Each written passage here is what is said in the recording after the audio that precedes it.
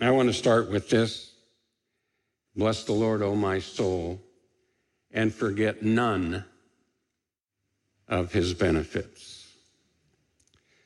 On September 1st, 1923, a devastating earthquake hit Japan.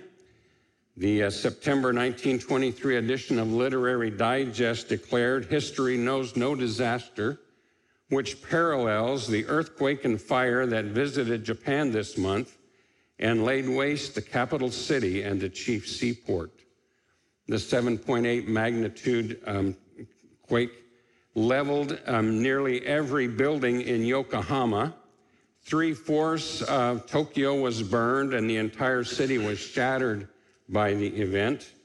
The New York Times reported that the area of devastation covered 45,000 square miles.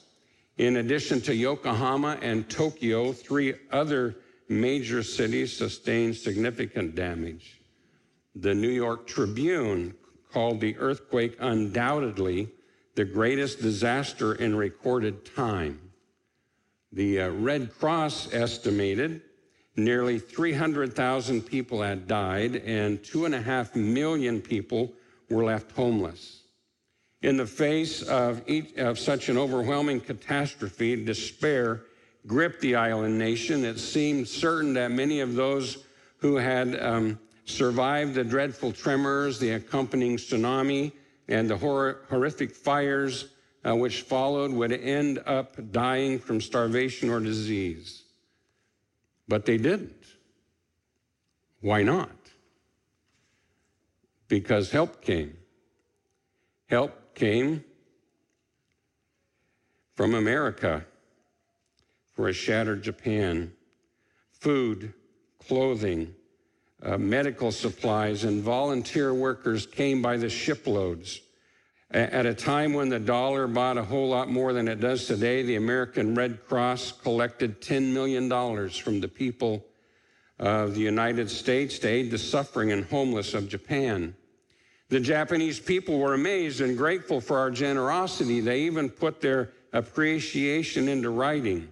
Walter Kiernan, correspondent for the International News Service, recalled their very words: "Japan will never forget." But Japan did forget.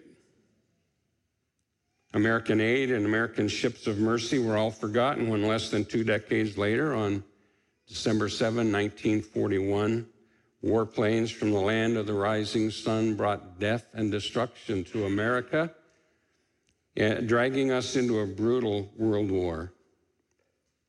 However, forgetting past mercies is not limited to Japan. Jeremiah 2:32 records God himself crying out, "Does a maiden forget her jewelry, a bride her wedding ornaments? Yet my people have forgotten me days without number." And again in Jeremiah 3:21, they have perverted their ways and have forgotten the Lord their God. Reading those words of Scripture, I am inclined to point out that the same forgetfulness in America today. We have been the frequent and abundant recipients of God's blessings, but then tragically, we have ignored him.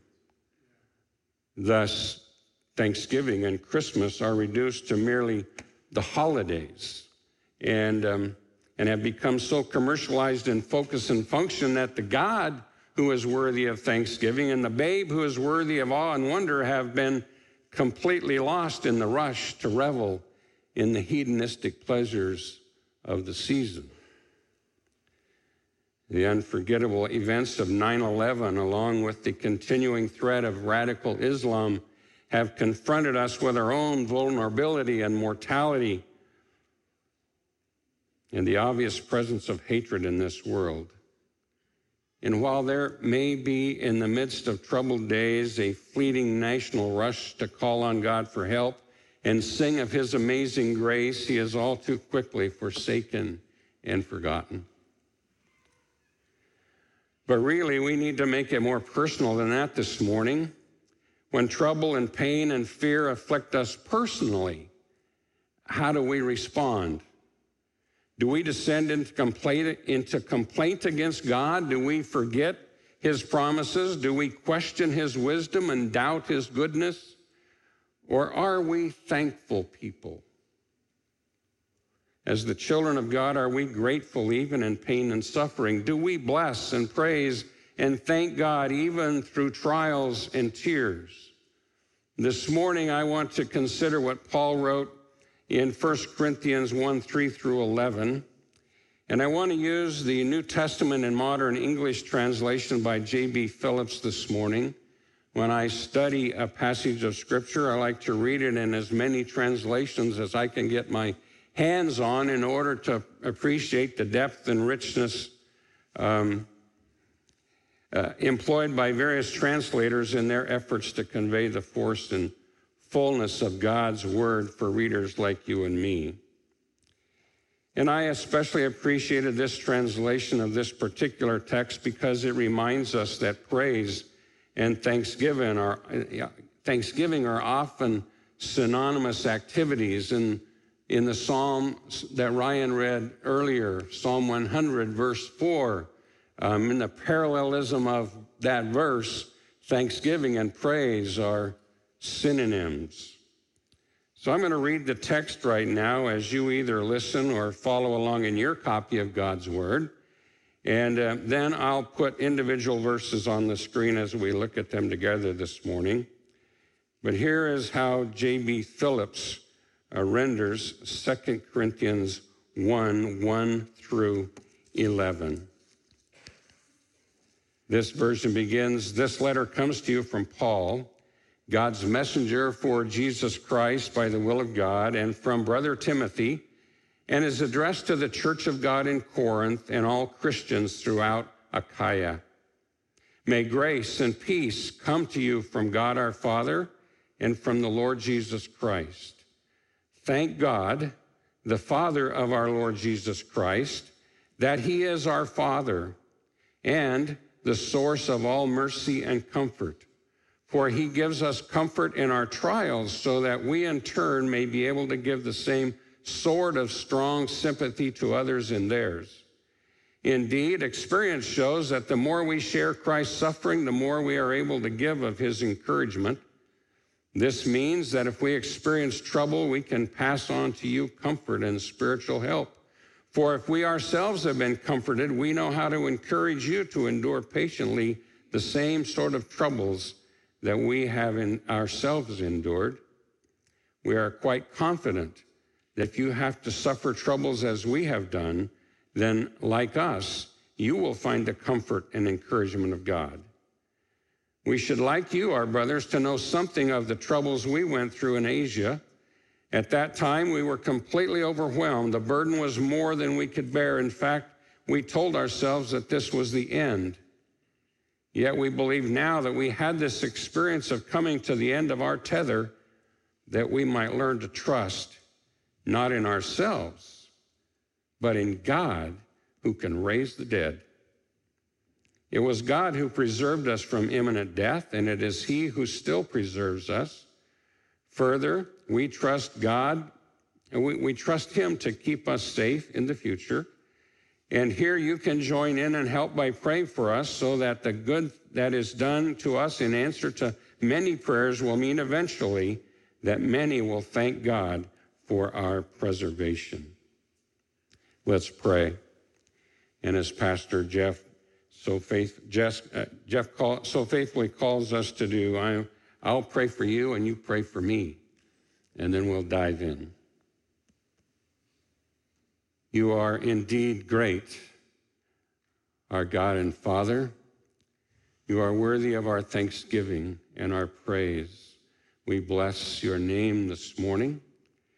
And Lord, as we consider this text of Scripture in which you have written to us through the hand of the Apostle Paul, I ask that you would challenge us with the opportunities we have to be a witness to the world through our thanksgiving, even in the midst of trials, even in the midst of pain and suffering. Thank you that you have given us all that we need to make that a reality. Lord, I pray that as we consider these verses together, your Spirit would have freedom to move in our hearts and challenge us with how we respond to the trials and troubles in our life. Thank you for Paul's example. I pray this in the name of Jesus. Amen. In verse 3, Paul begins, "Thank God." And I'm going to pause here a moment because I suspect the copy of 2 Corinthians you are looking at begins with the words "blessed be," or "praised be," or "all praise to," or "praises be to the God and Father of our Lord Jesus Christ." Am I right? I know I am, because I checked all the translations that are commonly used, and all of them start in one of these four ways. There are a few less commonly used translations, however, which begin, as Phillips does, with "thank God," or "let us give thanks to the God and Father of our Lord Jesus Christ." Here's the deal. I'm a little nervous after Dave's Sunday school class this morning. So Dave, you can grade me on this, and we'll see how we do. But the word Paul uses to open this third verse is eulogetos in Greek, which derives from the root verb eulogeo. In his Dictionary of Biblical Languages, James Swanson defines that verb this way: to praise, to give thanks, to speak well of. So Phillips and others like him have simply opted for this meaning of the word. Thank God, the Father of our Lord Jesus Christ. And what do we thank him for? That he is our Father and the source of all mercy and comfort. What do we praise him for? What do we bless him for? The same things. He gives us comfort in our trials. You know, that's a lot to be thankful for, isn't it? All mercy, all comfort in our trials. Remember that word trials. Its verb form means to crush, to squeeze, to oppress with evil. And look here at verse 8. I'll put it on the screen, I think. Verse 8, where Paul says, "We should like you, our brothers, to know something of the trouble." Same Greek word as trials in verse 4. Something of the troubles we went through in Asia. At that time, we were completely overwhelmed. The burden was more than we could bear. In fact, we told ourselves that this was the end.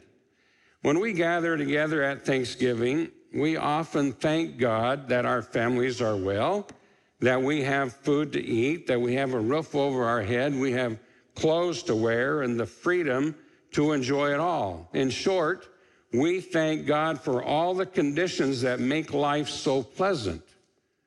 But Paul had few, if any, of these comforts. Instead, he knew trouble. He had trials, persecution, and suffering. His problems were overwhelming. The burdens were more than he could bear, he says in this verse. In fact, he was convinced that the end was near, that he might be killed or die at any moment. And yet, without those blessings which cause us to be thankful, Paul is blessing God. He is praising God. He is thanking God. Maybe we can learn something from him.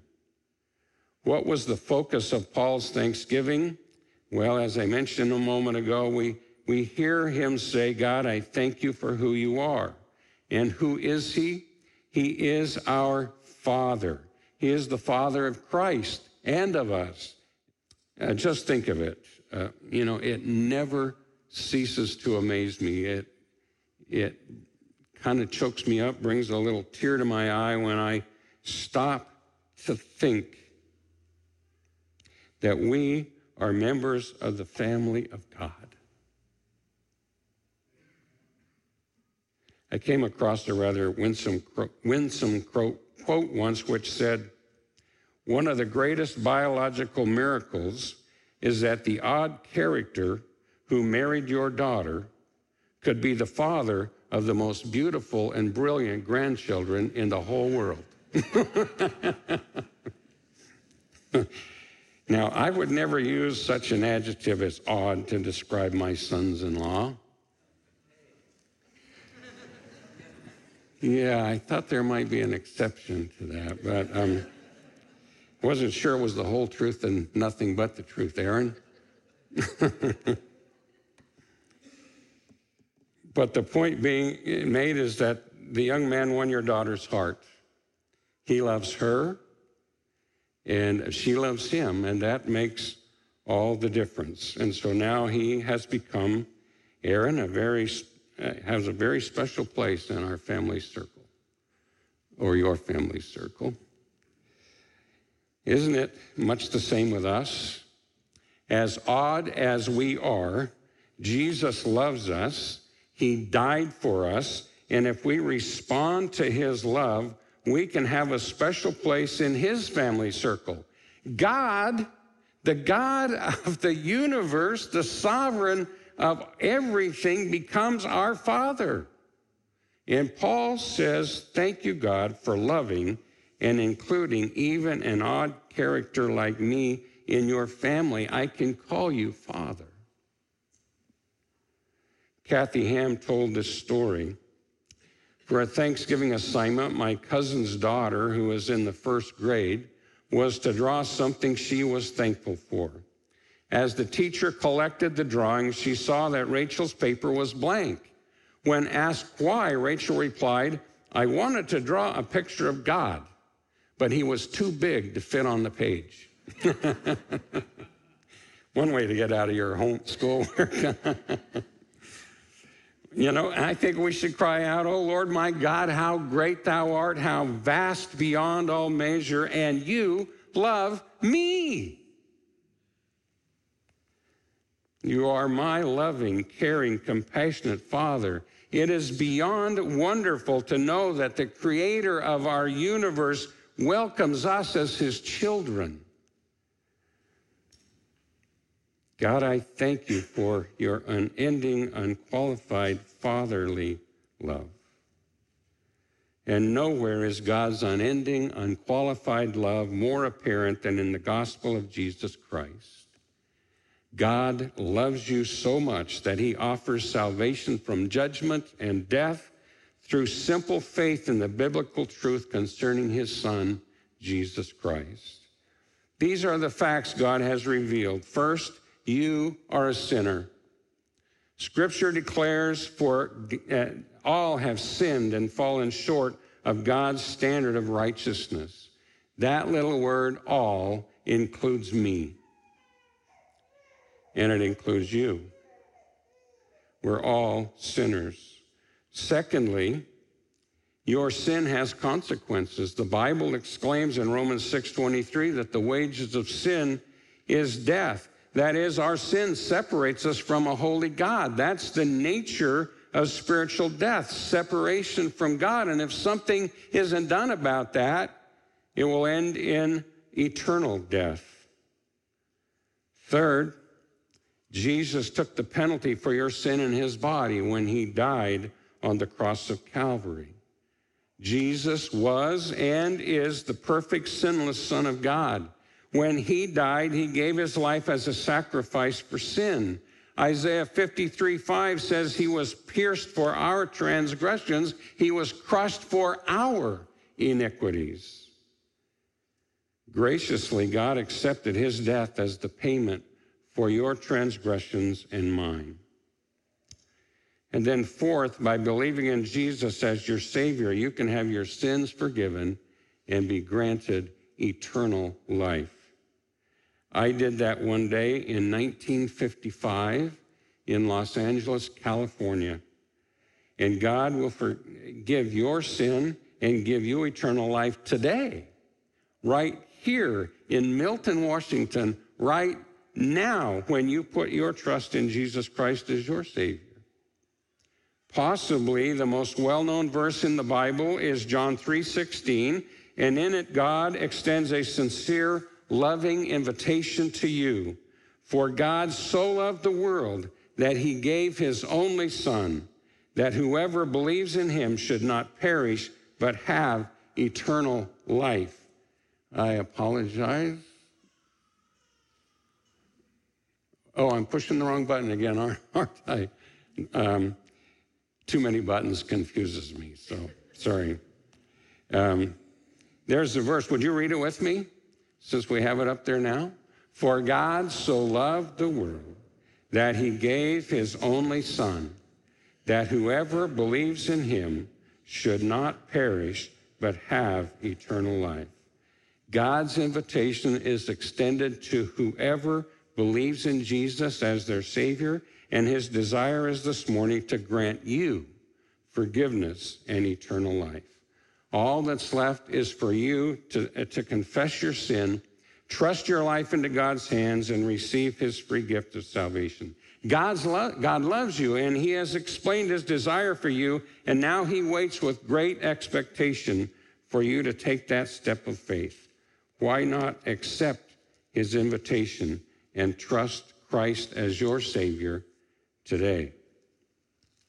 I'm going to ask the elders present today who would be willing to talk to anyone here this morning who may desire to receive God's gift of salvation to raise your hand. Elders, if you would be willing to help someone to faith this morning, would you keep them up for just a moment, please?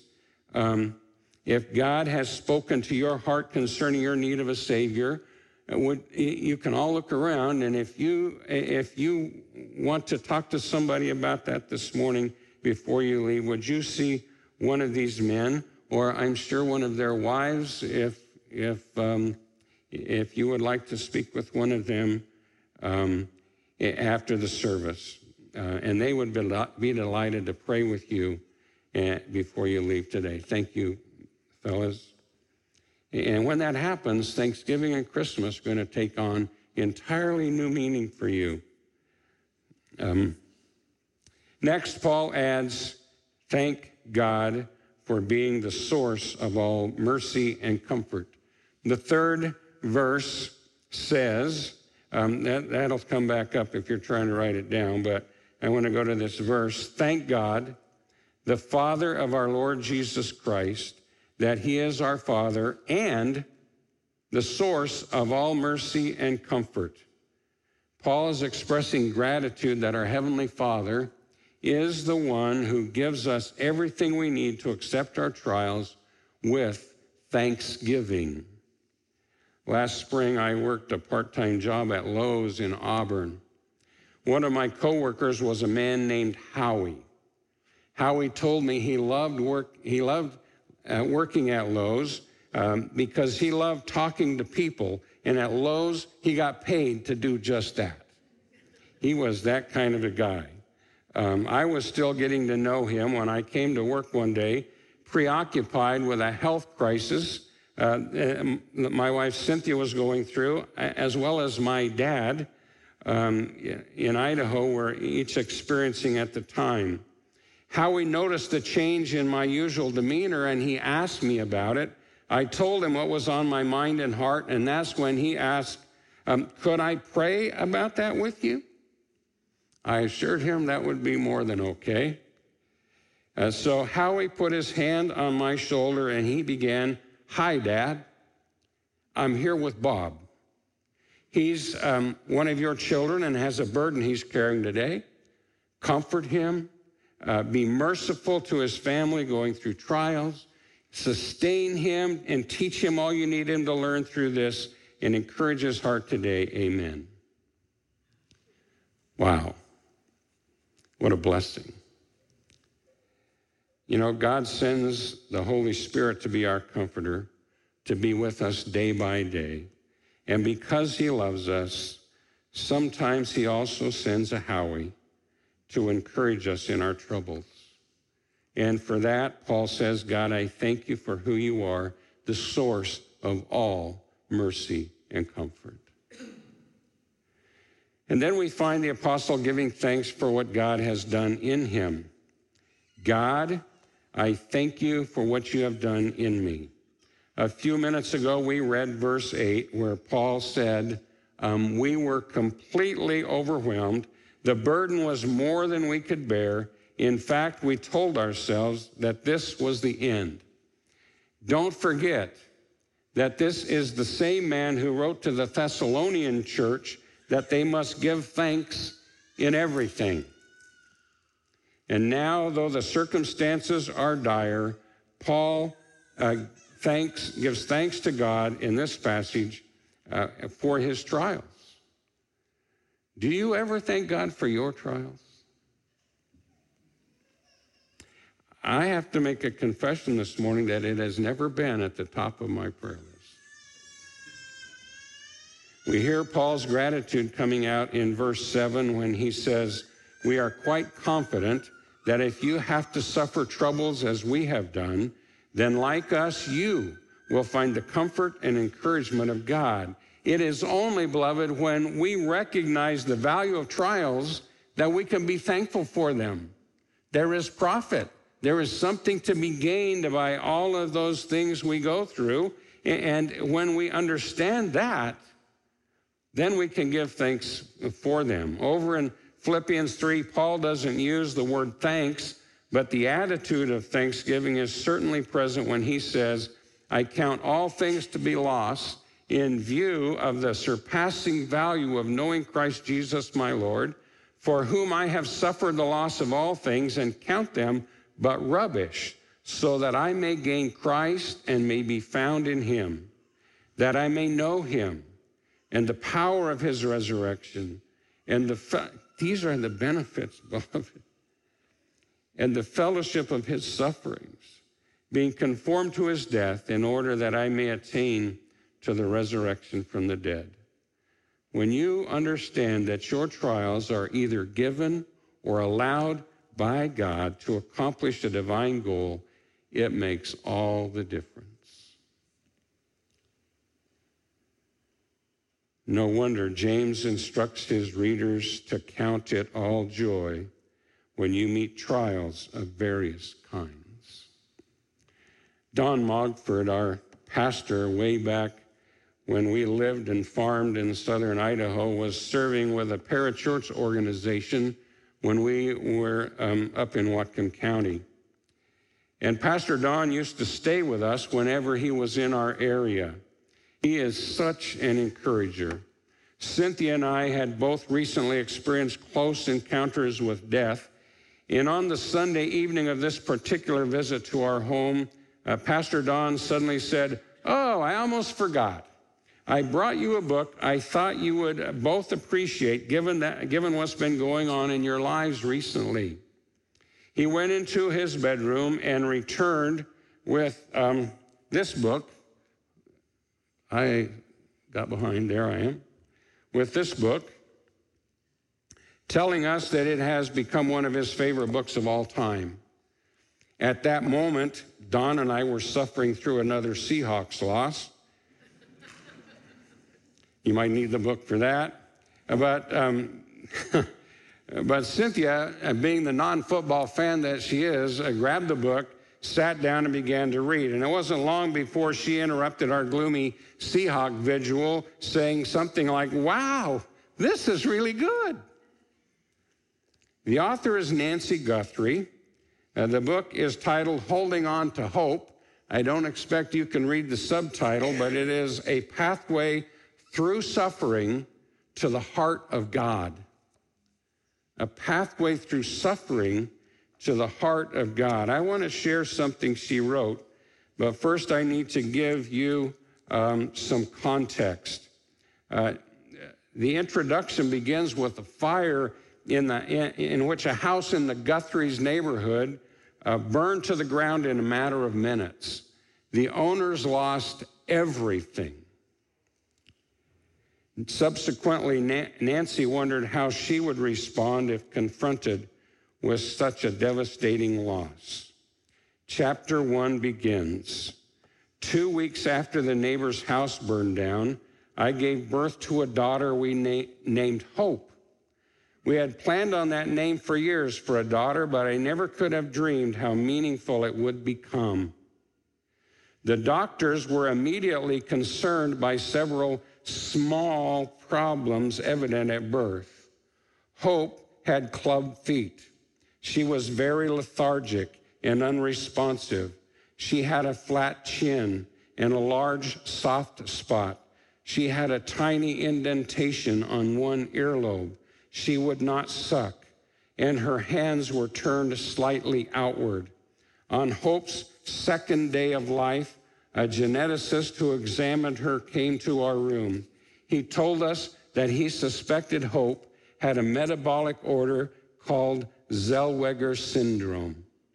Because she was missing something in her cells called, I need a doctor to say this, peroxisomes, which rid cells of toxin, her system would slowly shut down.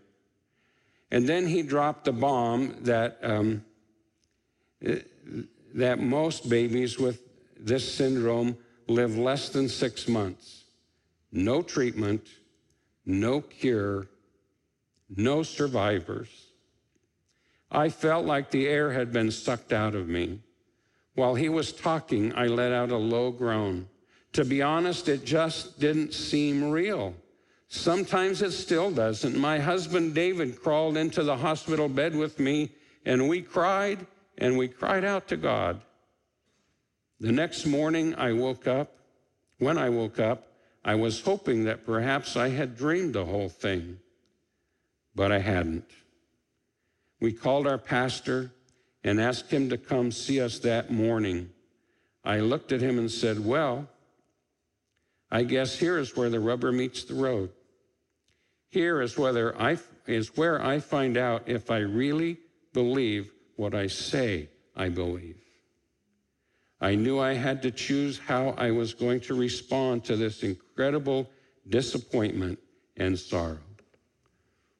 The rest of the book is about her journey, as the subtitle says, through suffering to the heart of God, with a very masterful weaving of Job's pathway through suffering to the heart of God. If you want to get the book, I'm not going to spoil the read for you, but I want to share a few short paragraphs from the chapter titled Suffering. I know it's not the best to read in the pulpit, but hang with me if you would, please. Early on in my journey, I said to God, okay, if I have to go through this, then give me everything. Teach me everything you want to teach me through this. Don't let this incredible pain be wasted in my life. I know God has a purpose for allowing this pain in my life and that it is for my ultimate good, so I can actually embrace my pain. Would you believe I can thank God for this bitter but rich experience? I can, because I know God is good, that He allows good and bad times into our lives, and that we can trust Him with both. I believe God has a purpose for the pain in your life that is for your ultimate good, even though everything about it looks and feels bad. Rather than running from your suffering or trying to pray it away, ever been there? I have. Would you embrace it? Would you look for God in it? Would you allow suffering to be your teacher so that you can learn something from it you never could have learned from comfort and ease? Would you hold tight to the truth that there is no meaningless suffering for a child of God? That's profound. There is no meaningless suffering for a child of God. And would you refuse to allow pain to be wasted in your life?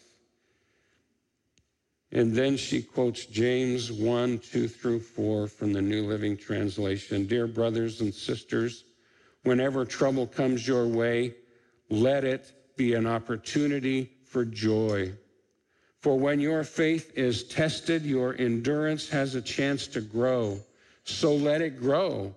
For when your endurance is fully developed, you will be strong in character and ready for anything. Paul must have read James, huh? Because he is ready to endure the pain so he can grow through it. And beloved, that's exactly where we need to be. If we will respond to suffering as Nancy Guthrie did, as Paul and James instruct, then we too can join these folks and truly thank God for our trials. Next, in verses 9 and 10, the apostle says, we believe now that we had this experience coming to the end of our tether, that we might learn to trust, not in ourselves, but in God who can raise the dead. Are those opposite extremes or what? Myself or a God who can raise the dead? The God who can raise the dead. It was God who preserved us from imminent death, and it is he who still preserves us. Paul is now thankful for God, to God for his lessons in faith. One day a woman was rushing home from a doctor's appointment. The doctor had been somewhat delayed at the hospital, and the lab work took a little longer than usual, so by the time she left the clinic, she was running quite a bit behind schedule. She still had to pick up her prescription, get the children from the babysitter, go home and fix supper, all in time to make it to choir practice at her church that evening. As she began to circle the busy Walmart parking lot looking for a place to park, the windows of heaven opened and a downpour was unleashed. As she turned down the row closest to the front door, she began to pray, Lord, you know the kind of day I've had, and there's still an awful lot to do. Could you please grant me a parking space right away? Oh, and close to the building so I don't get soaked. The words weren't completely out of her mouth when she saw the backup lights of a car blink on up ahead. Amazingly, it was the best space in the whole parking lot, straight out from the front door. She made a dash for it and pulled in, and as she did, she said, never mind, Lord, I already found one. I don't know if that's a true story or not, but it makes the point, doesn't it? How many times do we ask God for something, and then when we receive it, we act as though it was just a coincidence, and we fail to give thanks where thanks is due. It is so easy for us to get to the place that we rely almost completely upon ourselves, our strength, our abilities, our resources. Paul acknowledges the patience of his God and Father to teach him that he must not trust in himself, but in the one who even raises the dead. Trials teach us to trust someone with ultimate power. We need to hear again this morning, found in James chapter 4. Look here, you who say, today or tomorrow we are going to a certain town and will stay there a year. We will do business there and make a profit. How do you know what your life will be like tomorrow? Your life is like the morning fog. It's here a little while, then it's gone. What you ought to say is, if the Lord wants to, we will live, wants us to, we will live and do this or that. You know, sometimes in the midst of our busy schedules, God programs trials into our lives in order to give our faith some much-needed exercise. May our prayer be, thank you, Lord, for my trials and the faith lessons they teach me. Help me to trust that even if tomorrow brings pain and suffering, you will be there to sustain me. Finally, this morning, we hear the apostle saying, God, I thank you for what you are doing through me. Permit me to read the paragraph beginning at verse 3 from Phillips' translation once more. Thank God the Father of our Lord Jesus Christ, that he is our Father and the source of all mercy and comfort. For he gives us comfort in our trials so that we in turn may be able to give the same sort of strong sympathy to others in theirs. Indeed, experience shows that the more we share Christ's suffering, the more we are able to give of his encouragement. This means that if we experience trouble, we can pass on to you comfort and spiritual help. If we ourselves have been comforted, we know how to encourage you to endure patiently the same sort of troubles that we have ourselves endured. For we are quite confident that if you have to suffer troubles as we have done, then, like us, you will find the comfort and encouragement of God. As Paul thanks God in this paragraph, he includes the fact that through his trials and God's comfort in them, he is being used to comfort and encourage others in their trials. I have to say, and I know you don't know us well but I have to say that the journey Cynthia and I have been on over the last decade or so has produced profound change in me and my response to the suffering of others. As a pastor who had never gone through much suffering, I could go visit people going through trials, pray with them, but it wasn't the same as after the trials, after the trouble, when I can go and know what they're going through and know that God is faithful to bring them through it and out the other side. It's just so easy when everything is going well to dismiss the pain of those around us and what they are going through. But once affliction comes your way, it is amazing the transformation that occurs. I found myself immeasurably more sympathetic and empathetic towards someone else's pain, vastly more capable of identifying with their suffering. And for that, I am grateful. Verse 6 says, "This means that if we experience trouble, it is for your comfort and spiritual protection. For if we ourselves have been comforted, we know how to encourage you to endure patiently the same sort of troubles that we ourselves endure." Through my pain, I have come to understand what Paul means when he says, "God, I thank you for my trials. I thank you for my suffering, because now when others around me suffer, I can assure them of your comfort and care through any and every trial. Thank you, God, for giving me a hope to share with the hurting."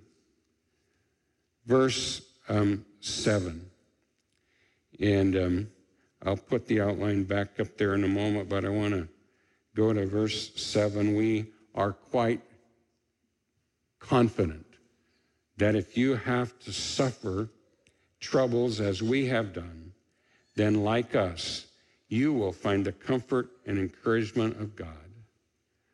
Our trials are often used by God to rescue others in trial, and in the process, preserve us as well. The apostle knows that God is no respecter of person. He does not reserve rescue only for apostles. Indeed, the Lord delivers all of his children without prejudice or partiality. Bless the Lord, oh, my soul. What about me? And how about you? Can we this morning join with the apostle and give God thanks for our trials? Could you move those up on your prayer list? Instead of saying, "God, get me out of this," say, "God, teach me everything you want me to learn in this. Don't let it be wasted." As Nancy Guthrie said, "Give me the full experience. I want it all, God, whatever you have for me. I know you'll take me through it." Do you have that kind of faith? Are we willing to comfort and encourage others in their suffering? Let's pray. God, you alone are good. I bless you. I praise you. I thank you for who you are, the Father of Jesus Christ and my dad too. I thank you for your mercy and comfort in my trials. I thank you for what you have done in me, shaping me amid trials and teaching me to trust you. I thank you for what you're doing through me, using my trials to give me hope so I can help others persevere in their trials. I thank you. I bless you. I praise your holy name. Amen.